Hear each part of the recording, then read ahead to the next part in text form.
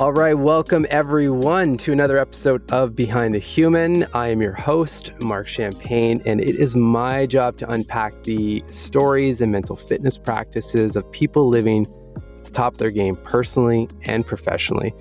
Today, I am jamming with Tommy, who helps dreamers, visionaries, and entrepreneurs bring those dreams to life and create a life they can't wait to wake up for. As the author of Unresolution, The 1% Rule, and The Leap of Your Life, and also soon to be out, Hustlers and Seekers. Actually might be out once this releases, so make sure to check the show notes. He believes that living up to our potential is what we're here for. Through his writing, high performance coaching, and Resist Average Academy podcast, he's helped thousands of people take their next bold step and never look back. Tommy, my man, welcome to the show. Mark, so excited and humbled to be here and excited to co-create. Thank you. Yeah, thank you. Well, before we get into all the work, I'd love to just get that baseline question out to you, and that's just, who are you? What defines Tommy as we speak here today? I love hearing this on your show. I love hearing people's reactions because it's one of my favorite questions. And so it's an evolution. But today, as of this moment, I consider myself a seeker of moments. Ravenous in my quest for meaning, and here to really discover how to live a life that Henry David Thoreau called driving life into a corner, and really extracting what it really means to be here. So that's how I'll answer that today on this podcast.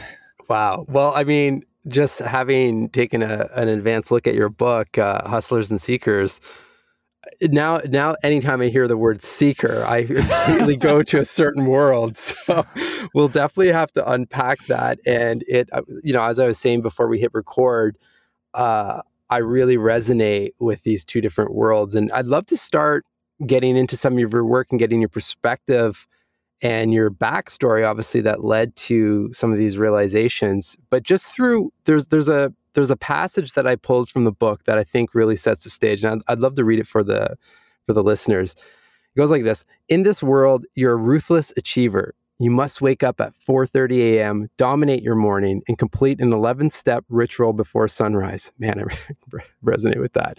You can't ever take your foot off the gas. Otherwise, you're going to lose and succumb to a life of toil, averageness, and mediocrity. What? First of all, damn, you really hit it on that one. But why write that? What led to those few lines, I should say? Yeah, we all create, I believe we create brands and products and services and books and content, starting with self-preservation. And so that line and that example exemplifies a worldview that I had for a very long time. That was, how much can I achieve is at the sacrifice of basically anything to either prove myself or heal some part of myself. For me, I grew up in the States, but I also grew up in a third world country. So I had this feeling of not belonging, and that really drove me to this obsession with excellence. And so that line was my worldview for a while, until I realized this isn't working. And when I say working, it goes back to, how I define success now, which, is much more comprehensive than it was back then. And I know it resonates with a lot of people because this is the cultural norm, right? To do as much as we can, to extract as much value out of our day. And there's so much good that comes from that world until it starts to work against us. Yeah. Well, it's interesting because when I read that line and when I first read it, I was actually in the headspace of your other world, like the seeker. Because I have all these practices early morning that set up that wellness framework that I operate from, and then also prime my mind for the day. So I was thinking it from that perspective. It obviously goes both ways in like the hustle economy. And I've noticed over the years as well, especially when it comes to, for whatever reason, conversations around meditation. And I hear people saying things like, "Oh, I didn't get my meditation in today. I really got to get it in." And it's like the narrative behind that is almost completely the opposite of the result that people are trying to seek from the actual practice itself, right? It's like you're stressing to get the practice in, which is obviously counterproductive to why you're doing it in the first place. But this like push-pull scenario with whether it's the seeker world or the wellness world, and then the other side of it, like the Gary Vee style, like hustle, which even, when you really look at his work, like he's a different character, obviously. And absolutely, he's very honest about like, hey, I don't like to go golfing on the weekend. Like I like what I'm doing. And he's the more you get to know him, I find the more that comes out. But on the outside is like this grind kind of scenario. So why don't you just set the stage a bit? Because I know you've lived both of those worlds to the extreme. To give a few examples there, then we can just go back and forth on hopefully helping people on the other side recognize when they're in these worlds and hopefully pause to at least do some thought whether they want to be or not. Exactly. And by the way, to be fair, Gary has really backed away from that word very intentionally over the last 3 or 4 years, and it's much more nuanced. And like you said, we know that someone like that, as far as we can tell, and we can tell because there's so much stuff that he does, that's authentic to him. And that's really what this book and the conversations that you and I are having are about. It's how can you find your true north, but emphasis on true with a capital T, right? Like your true compass, your true north of the life that you want to design and you want to live, and the business and all of the stuff that's a part of it. And for him, you can tell he's exactly where he should be because it's his true north. So basically, I've explored what does it mean to live a thriving life, and for a long time I thought that was really found in the world of achievement. How can you create excellence in your life, in your career, in your business, and create results and progress? So that's one model. So let's call that the do more model, the doing model. Again, that only got me so far because there was a law of diminishing returns that I wasn't aware of, but I would always go past it because I thought, hey, if this is giving me this level of progress, then I must get more so I can extract more of that same thing, right? Sounds about right. Until I found that I don't really have the relationships that I wanted, first with myself and with others. I didn't have the physicality and the energy that I wanted. I was making decisions that were erratic based on short-term gain and not this long-term perspective. So I was like, there has to be a better way. And naturally, I'm very introspective. I ask a lot of questions, which we'll get into. So I consider myself also a natural seeker. And in the seeking world, and I just use this as labels, there's the hustling world and the seeking world. It's about meaning. It's about space. It's about self-care. It's about spending long periods of time disconnected in nature, maybe hiring mentors or gurus or going to retreats and really just exploring and, like you said, consciousness practices. But I also found that world, while very potent, also had some downsides and also had some shadow sides, which is at some point you can gather all of these insights, but you kind of hoard them. They stay yours. They don't turn into anything.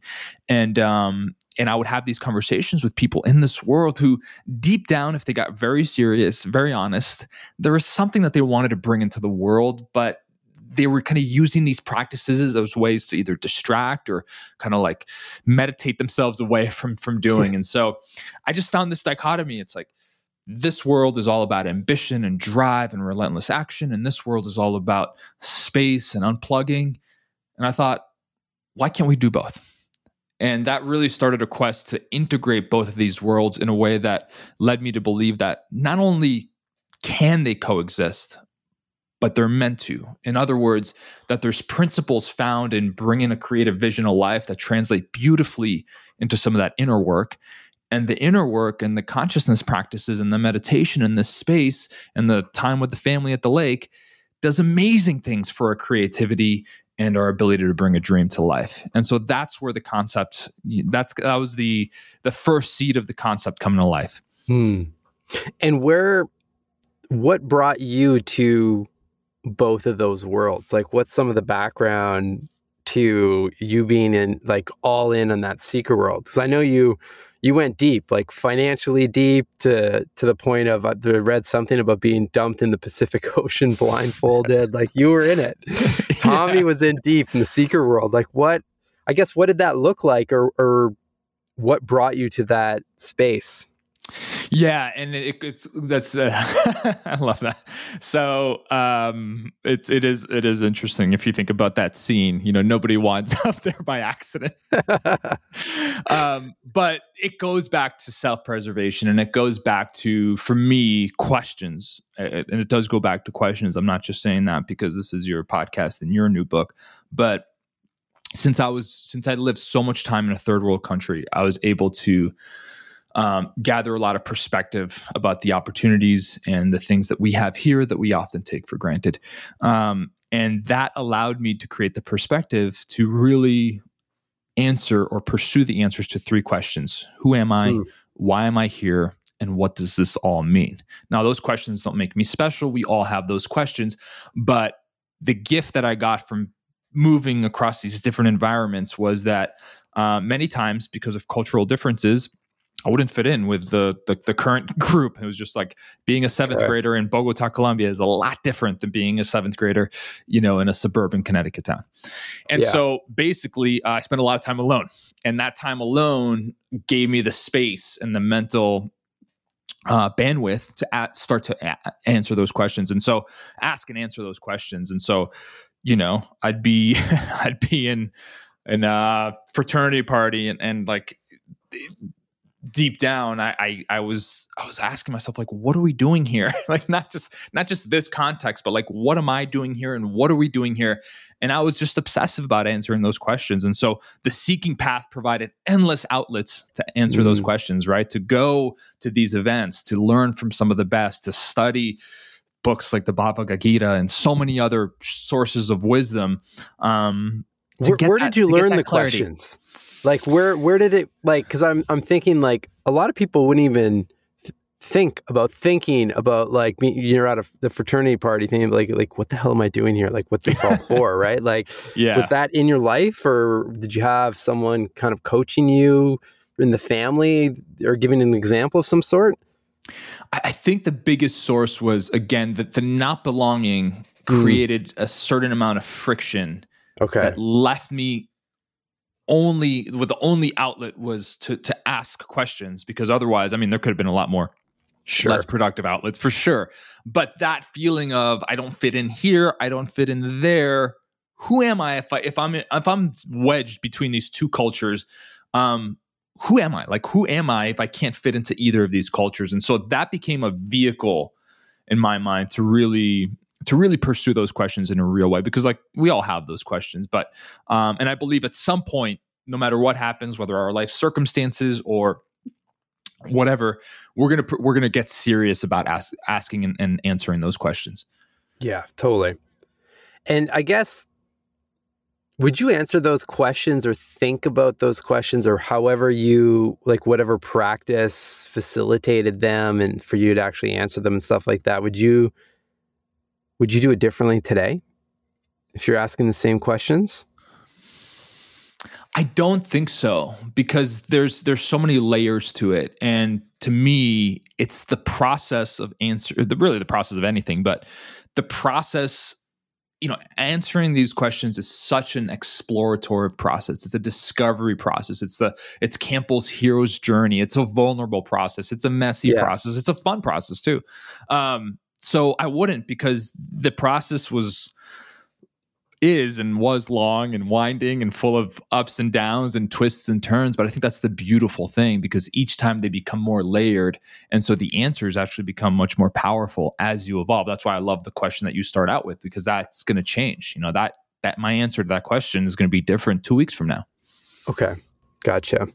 I want to get to the messy middle and the sweet spot. But before, like, we've talked about that seeker world and you provide some really good context there, but I would love to just unpack your hustler world before that, and like what you were doing, what kind of work you were doing, like what led to that whole space of just grinding it out, and eventually, from my understanding, pushed you into the whole other opposite world, essentially, right? Because I think you were in that hustle world first, right?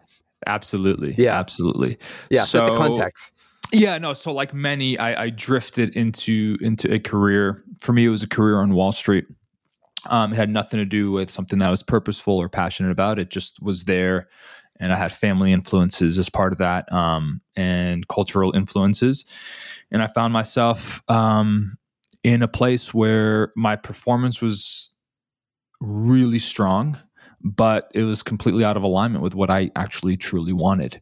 I did get the gift of being on a train in New York City, headed towards the financial district on Wall Street, the day of the 2008 crash. And so at that point, I had kind of set myself up for a career in the financial services industry, had secured a great job with a firm called Smith Barney, had crushed their internship program for the last 18 months. But that day, everything came to a halt. And it was one of those inflection points that we get. And I was on a train surrounded by, at that time in that industry, probably 95% men who were in their 40s, 50s, and 60s. And I just felt the collective energy of the room. Now, some may call that judgment. Maybe some of them were passionate, but I have a pretty strong case to know that they weren't. And I just felt kind of like the wind had been knocked out of them in a very real way. Some probably lost their nest egg or their investments, or maybe had their own questions of like, why are we doing this if this is the end result? Yeah. So that led me to that gave me the opportunity to start to ask a different set of questions, which is, if this isn't what I want, what do I actually want? And that's also can be a vulnerable question. It is, but it can be difficult. Now, at that point, I did have a passion for helping people physically, in their physical wellness and their ability to move their body and use their body as an expression of who they are. And so I took that and ran with it. And then during the next 3 years, I gathered myself to launch my own fitness business and my fitness facility.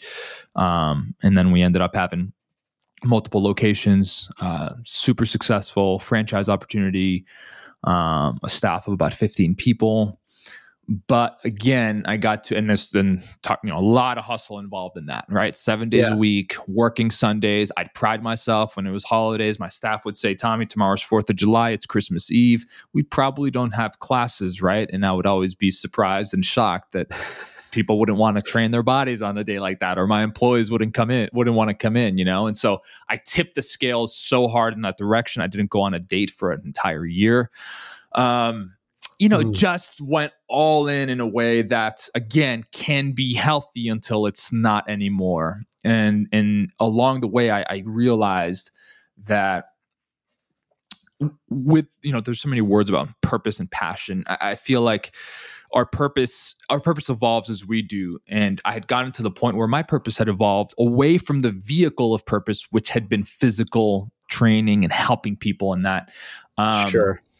And all of the hustle was actually masking the insight of, this is no longer the place that I want to find myself in the next 3, 5, and 10 years, despite any successes that we've created. And so that landed me in a place where I realized this is not for me anymore. Now, the hard thing is that it's easy to say that when something isn't working, because people will say, yeah, it's time to change. You can do this. Of course, you were on Wall Street. That doesn't work. But when it's the thing that you said you really wanted and you did for a while, now it's much more difficult to express that. So in a nutshell, that's where hustle drove me to create something out of my own doing, to be responsible for 15 people's livelihoods, which I think is such an incredible responsibility as business owners. But then also to realize this is not where I want to stay. Sure. Hello, friends. I've got something for you that I've personally seen and continue to see the benefits from in my sleep and mood. So let me ask you a question. Have you ever had your mind race with anxious thoughts when you lie down to fall asleep, or those thoughts are the first thing you think about when waking up? Please tell me I'm not the only one, because I like to think I'm human like the rest of you. But I'm happy to report that not only has my sleep improved, but those looping thoughts have almost completely vanished since I started taking 2 capsules of Magnesium Breakthrough by Bioptimizers before going to bed. As it turns out, magnesium is extremely important for mental and neurological health. Studies have shown that magnesium deficiency causes animals to be stressed and anxious, and in humans, a low magnesium diet is associated with anxiety and depression. Now, you might be taking magnesium already, and so was I, but here's what I didn't know. There are actually 7 unique forms of magnesium, and you must get all of them if you want to experience its calming and sleep-enhancing effects. That's why I'm pumped and highly recommend Magnesium Breakthrough. And of course, I'd like to thank the team over at Bioptimizers for supporting this episode and improving my sleep and mental health, and hopefully yours as well. So to save 10% when you try Magnesium Breakthrough, use the code BehindTheHuman10 over at magbreakthrough.com/BehindTheHuman. Also, for a limited time, Bioptimizers is also giving away free bottles of their best-selling products P30M and Masszymes with select purchases while supplies last. Check out the show notes for the direct link and code. I'm serious, this stuff is the real deal. Message me after you try it because I'd love to hear about your results. Now back to the show. Well, it's interesting because, and this might not be the case, but what I'm hearing though is that at one point there was some time with that question. If this isn't what I want, what is it that I want? And I'm assuming you answered that and went all in, did what you needed to do to make allow that business to take off and grow it and stuff like that. But at some point in that journey, you came back to that question and those answers, right? And saw there's somewhere along the way, I've veered off of that core answer. Yes. To make that decision then which is hard. I totally resonate. It's not the exact same scenario, but I remember when I was leaving the corporate world to pursue Keo, the journaling app, it felt so weird or different because it wasn't one of those scenarios like you're describing where I was unhappy with my job. Sure. It's like I was doing well and kind of, you were doing really well, but there was still something there. For me, there was an element of potentially regretting not trying this scratch your own itch kind of scenario or idea. For you, obviously, it was that misalignment with the answer to that main question. But it's not the norm. It's not the norm that you hear about all the time of just like dreading going into work and things like that, right? Exactly, which can make the actual change that much harder because the hardest place to change from is this place where things are good, especially when things are good externally, right? But because it's easy to make change from a place of this isn't working or you're in some survival state or your back is up against the wall. But in this other stage where things are working, that's the most difficult because you have something to lose. Like you have something really real to lose. But I like what you said about kind of veering off because that's how it is inside of these stages. It's like, I call it being out of alignment, but it starts with just a small tick here and a small tick there. But if we don't build the awareness practices and the introspection and the answering of questions and the downtime, which I didn't because I was going 24/7, then that 1 degree turns to 2 and then it turns to 6 and then it compounds and then you're in a completely different place. And that's when you hit a crisis moment or a what am I doing here or an external factor of health or relationship kind of wakes you up from the drifting.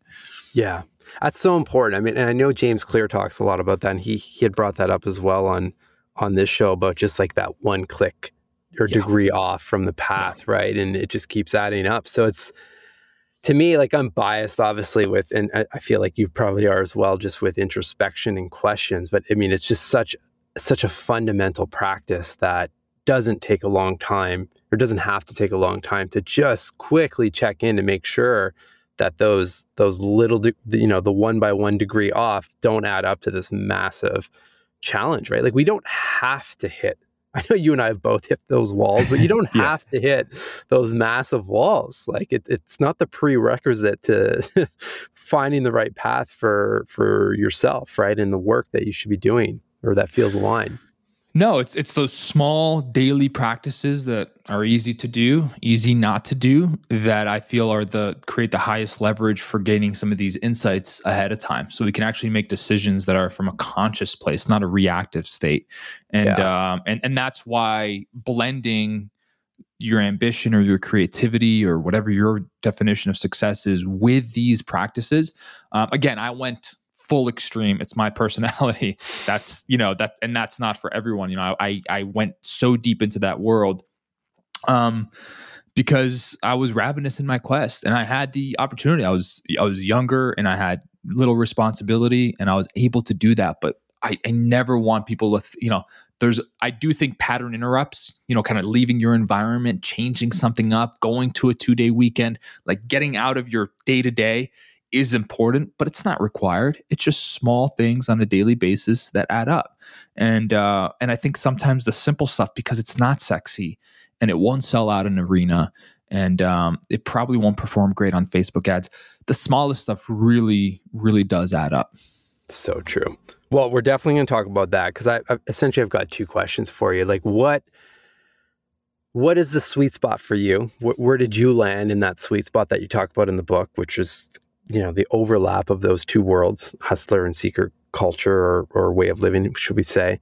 And then I guess the complementing question is somewhere along what you were just mentioning, but just how are you taking temperature checks, on a daily or weekly basis, so that you're not, like you said it, your kind of default is the extreme. So it's like, how do you avoid hitting the extremes again and again type thing?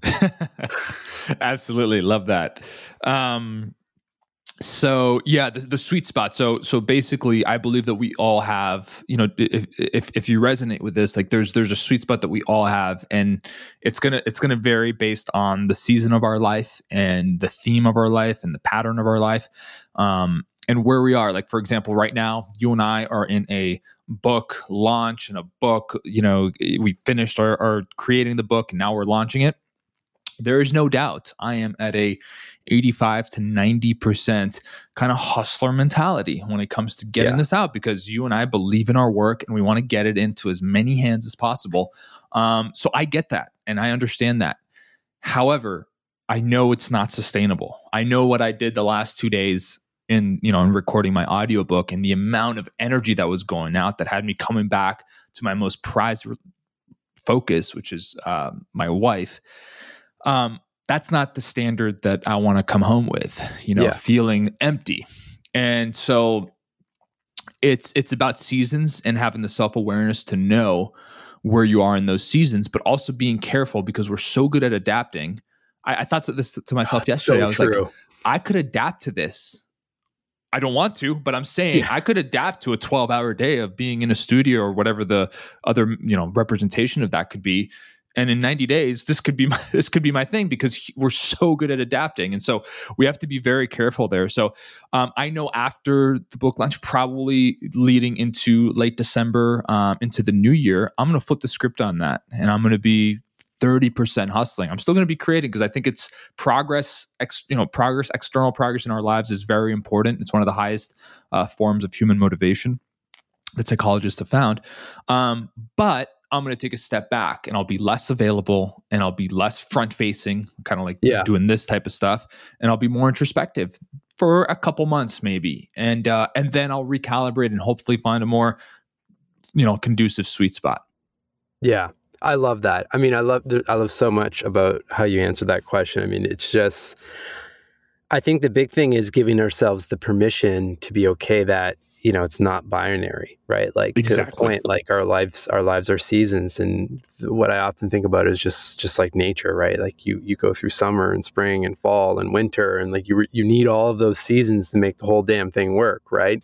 Yeah. So it's the same thing in these scenarios. But I think that the key in what you talk about is just how, amazing we are at adapting to things, that we need something to keep us in check on that. And I don't know if it's helpful, but I just going through a similar process right now, there's a question that I keep thinking about, or that I keep reflecting on, and it's just, am I enjoying the journey? Ooh. And to try to just, even because I resonate with damn you audiobooks, because they're a hell of a lot of work.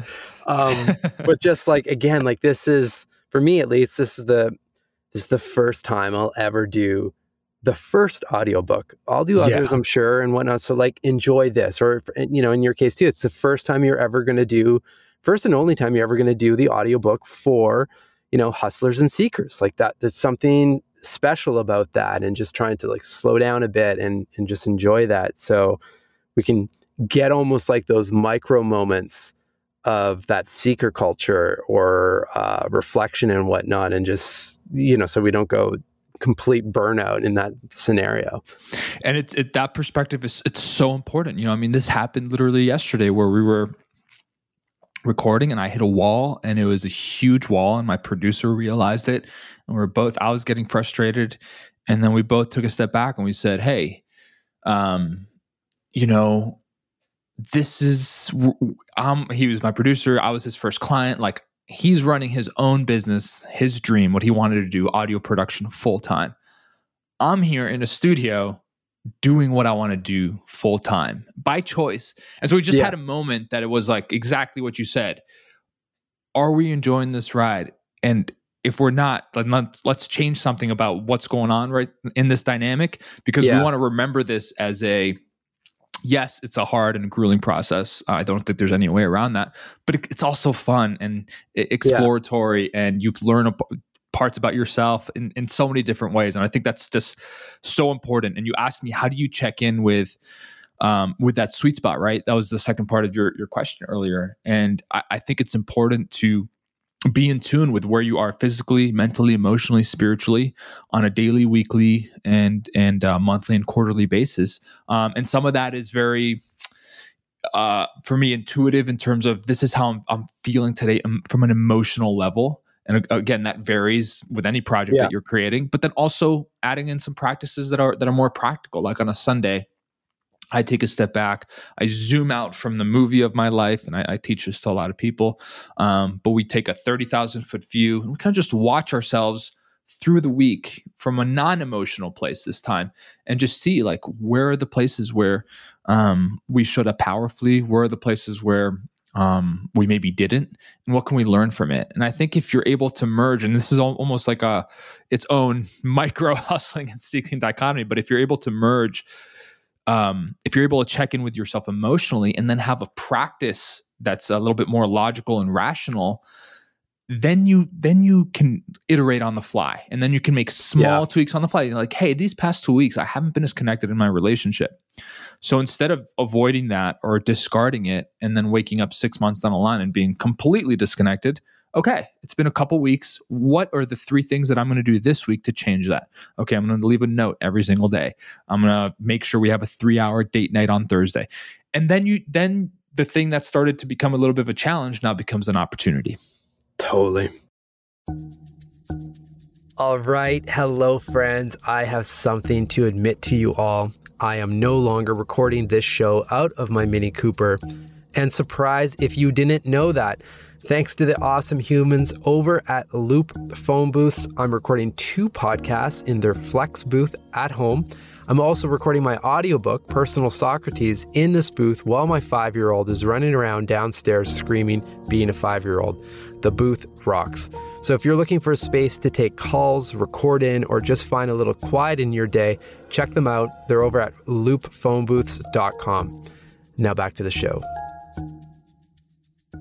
I'm a huge subscriber to the idea of these, I guess you can call them weekly check-ins in some capacity. I've talked a little bit about this in the show in the past. For me, I do them on Friday, usually Friday afternoons around 3 or 4. Try not to be like the last thing where you're, speeding through to kind of bookend the week, and just taking a look at the calendar and like where the time went and what I did, 3 questions. What did I learn this week? What inspired me this week? And then what can I celebrate about the week? Always finish with the celebration part. And I just find it's just a beautiful way to bookend the week, and also then, show up fully there for your family and your wife, your friends, and your kids and whatnot. Because like you've processed what happened in the week. Not to say that Exactly. obviously your mind's still like, I think any entrepreneur, like our minds are always thinking of different things, but you've at least taken a huge part of that week and just acknowledged it and let it go. And like, you're almost ready for the week to come type thing. So Yeah, it's, and that practice is, I don't know how long yours is. Mine can take as little as 25 to 30 minutes. It doesn't have to be Yeah. this huge thing, totally. but the ROI that we get on that, I mean, and especially I'm now working from home. A lot of listeners probably working from home.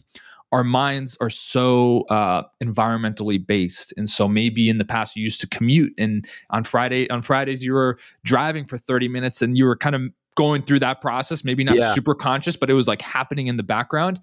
Now the lines are really blurred for a lot of us. So I think it's even more important to do those type of practices. Oh, totally.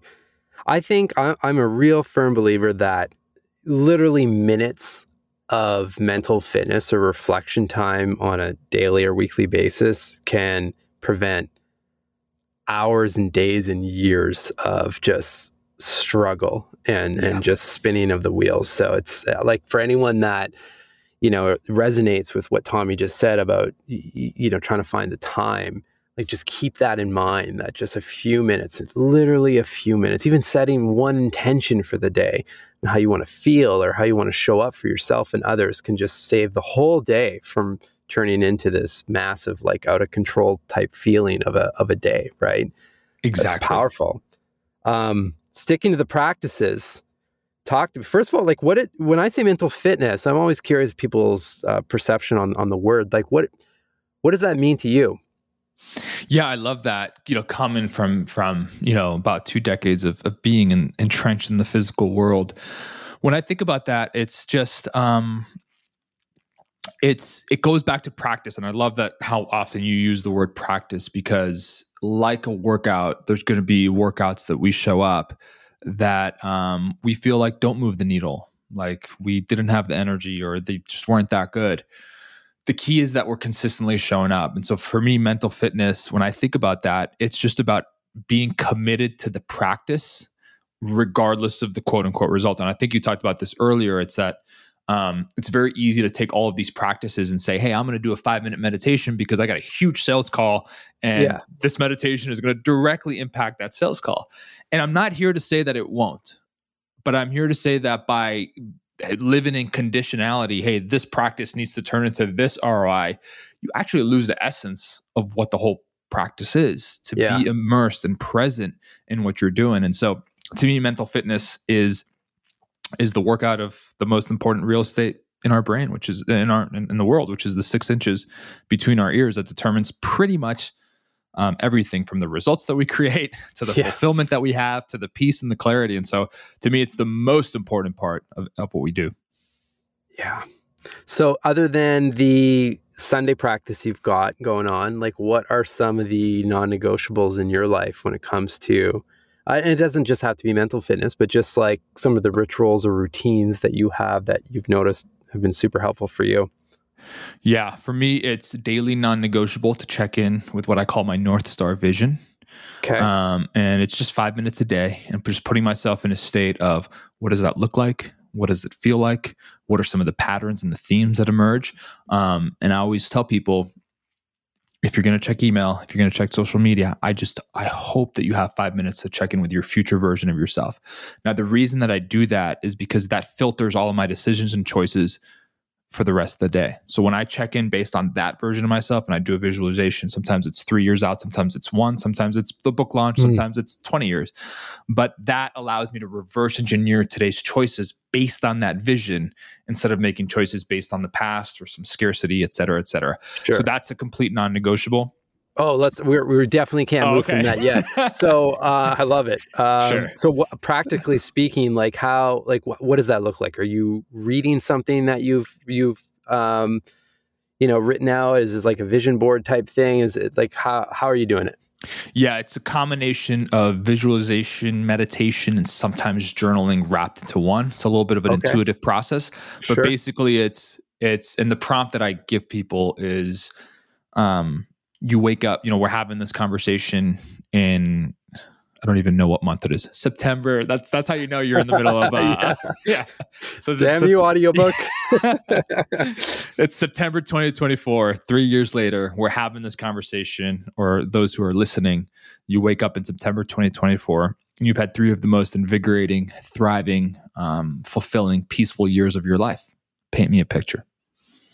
Walk me through a day. Walk me through a week. What are some of the things? What are some of the experiences that you're going through, et cetera, et cetera? So that's a simple prompt. And again, I mess around with the years because that practice allows me to see themes and patterns. Ooh, maybe this thing I keep seeing short term, but long term, it's not coming up. Yeah. Why is that? Maybe that needs to be replaced, or maybe I need to let go of that sooner rather than later. And so it's an iterative process, but again, it's 5 minutes. And the way that I conclude it, and sometimes it's 5, 10, 15, but the way that I finish it is that, did I feel the emotionality behind the vision? Yeah. In other words, was I just going through the motions and was I super logical about it? Or did something in my heart center kind of really feel what was coming up? And once I hit that, then I'm like, okay, I've hit the spot, and now I can make decisions from that place. Love that. Love it.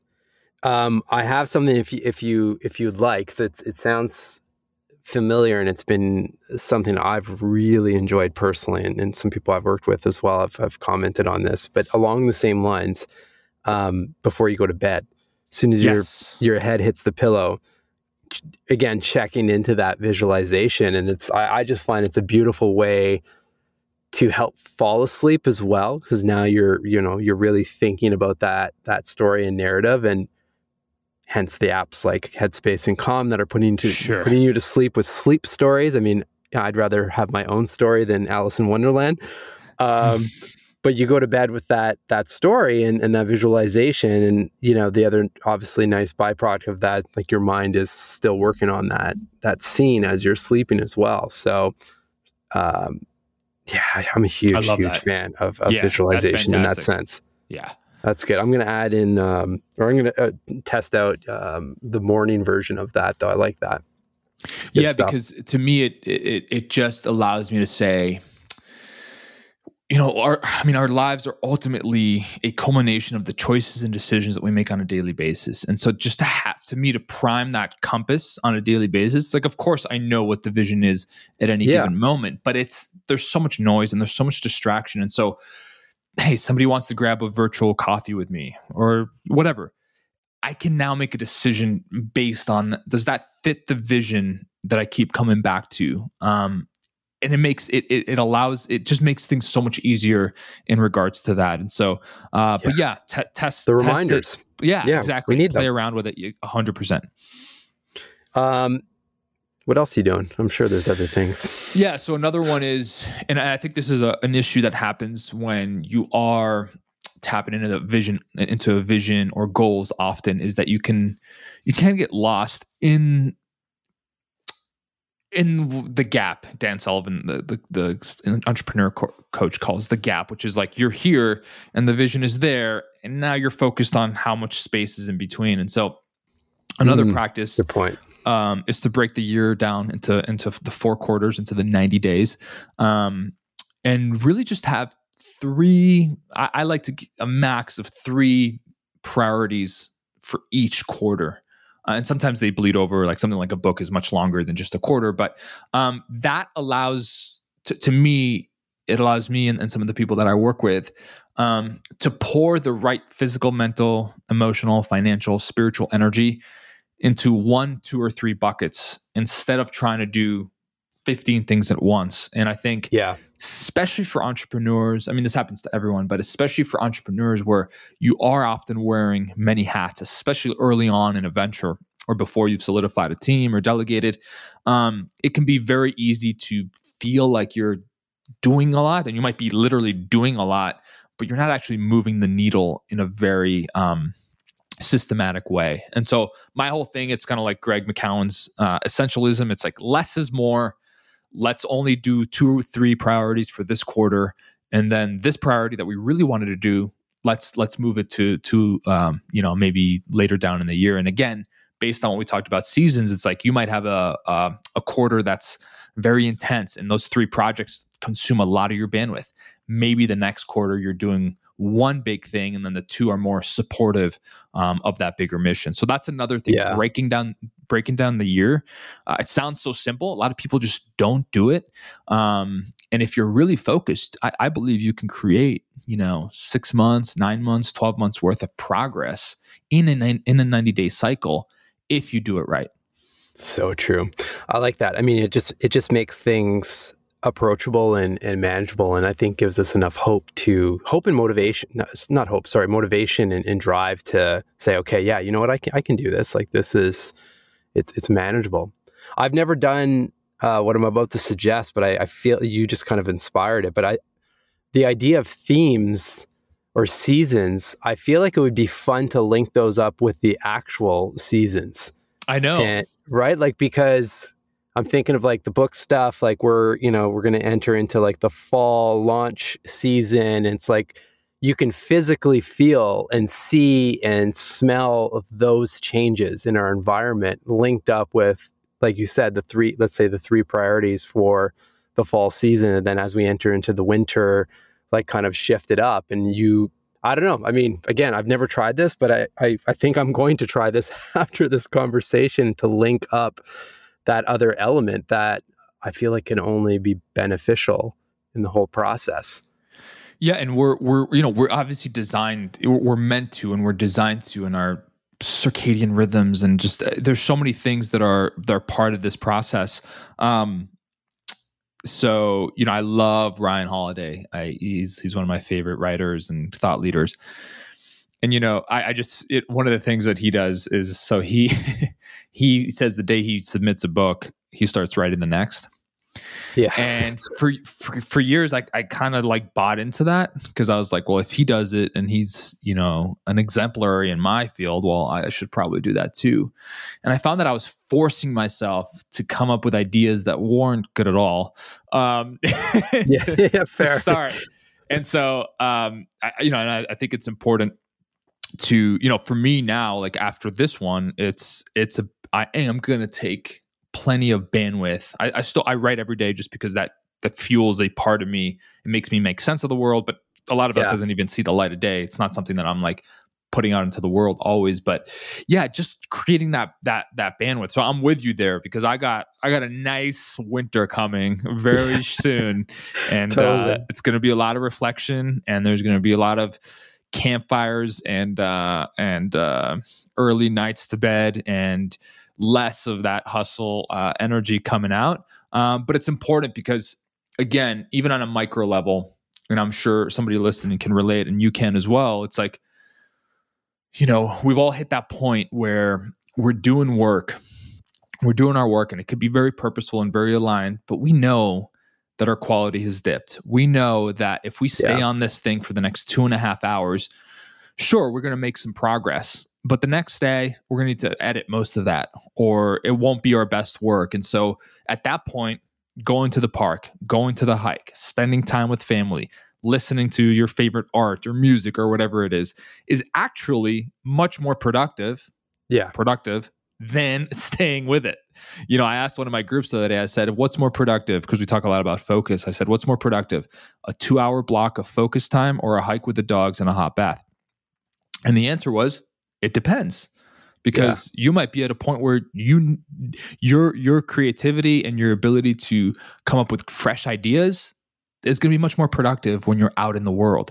And yes, sometimes we have to sit down and we have to focus, and that's the only option. But I love what you said there, because I'm cognizant of that too. And the thing is, after I moved from the East Coast to Arizona, I miss having the actual seasons. Our seasons are like from 110 to 80. So one thing I really miss, and that's why we try to travel in the winters, is the looking out the window and seeing the leaves fall and seeing the snow coming in, because that does something internally that says, oh, I should honor whatever's happening out there, even at a micro level, right? It doesn't mean that you have to go to this full season where you're not doing anything, but let me just honor that. Let me honor the fact that it's darker now, and I'm going to go to bed earlier. I'm going to wake up later. And small things like that, I think, really get us in tune with our primal selves. Love it all, my man. I mean, I want to respect your time. We're approaching the hour on this one, and I think I actually have your questions, unless you have some other ones that you want to drop. But I mean, I've got some really good ones here. I've got who am I? Why am I here? What does this all mean? Great sequence there as well. And then obviously is, if this isn't what I want, what is it that I want? So good. Are there others that come to mind? Yeah, there's one. I think this originally was I expanded on it. I think it was Marie Forleo's. I think I heard this once. I just want to give credit where credit is due. But I do this one a lot, which is, wouldn't it be cool, fun, and amazing to, and then you just draw a line and then you just fill in the blanks. And so one of the things that I like doing in my journals is asking that question and then coming back into it as time passes and just writing down, without thinking about the how, without none of that, just what would you want to experience, basically is the question. And so it's fun to look back on that, because I do that about once a month. And 5 years ago, wouldn't it be cool, fun, and amazing to write your own book? Wouldn't it be cool, fun, and amazing to interview some of the world's most brilliant minds? And you look back and you're like, the things that you used to just ask and dream about are the things that you're now doing on a daily basis. And that's a lot of fun. So that's another one that's a little less on the heavy meaning side, but more on the let's explore possibility side, which is always fun. I like that you brought that up, because you're so right. I mean, and I do this all the time. We often default to these practices to like unpack heavy emotional situations, or to really, like you said, dive into meaning and purpose and all of that, which is obviously super valuable. And we need to do that. But there's a whole other side of these practices that unlock, just a lot of fun and a lot of benefit when it comes to like, the prompt that you just left, or that exercise, right? Naveen Jain's got a good one too that I've often used. Is just it's similar concept. Imagine if this was possible, and like you just kind of go down that rabbit hole, and it's fun, because it just, I think that question and what you just left just removes the barriers, removes any type of rules and judgments and things like that we often set on ourselves and others set towards us as well, and just allows you to be a kid again and go. that's and what then it's these about. things show up. Surprise, surprise. And you can even make it smaller. You could say, you're taking a weekend road trip. If this was the funnest trip I've taken in the last 3 years, what would happen? And you just go with it. And then you're on the trip, and then you remember, and then you're like, let me put on that song, and we're just all going to sing along. It's like, it's small things that allow you to shift perspective. And you're right. If we're not having fun with it, then what's the point? So true. Well, amazing. I mean, I feel so grateful and privileged to have been able to have essentially 2 talks with you back to back, one on your show and then now one over here regarding our respective books and sharing our journeys and whatnot. I mean, hopefully we don't have to wait until the next book is written to do this again. It seems like a long grind to make that happen. But thank you so much for your time, your dedication and effort into this space and helping others, and, being vulnerable yourself in your writing. I definitely felt that in this book. It means a lot, right? And there are other people in the other side that are benefiting from you putting yourself out there and doing this work and showing up every day. So thank you for that. And until next time. Mark, means the world. Right back to you, man. And thank you for having me on your incredible show.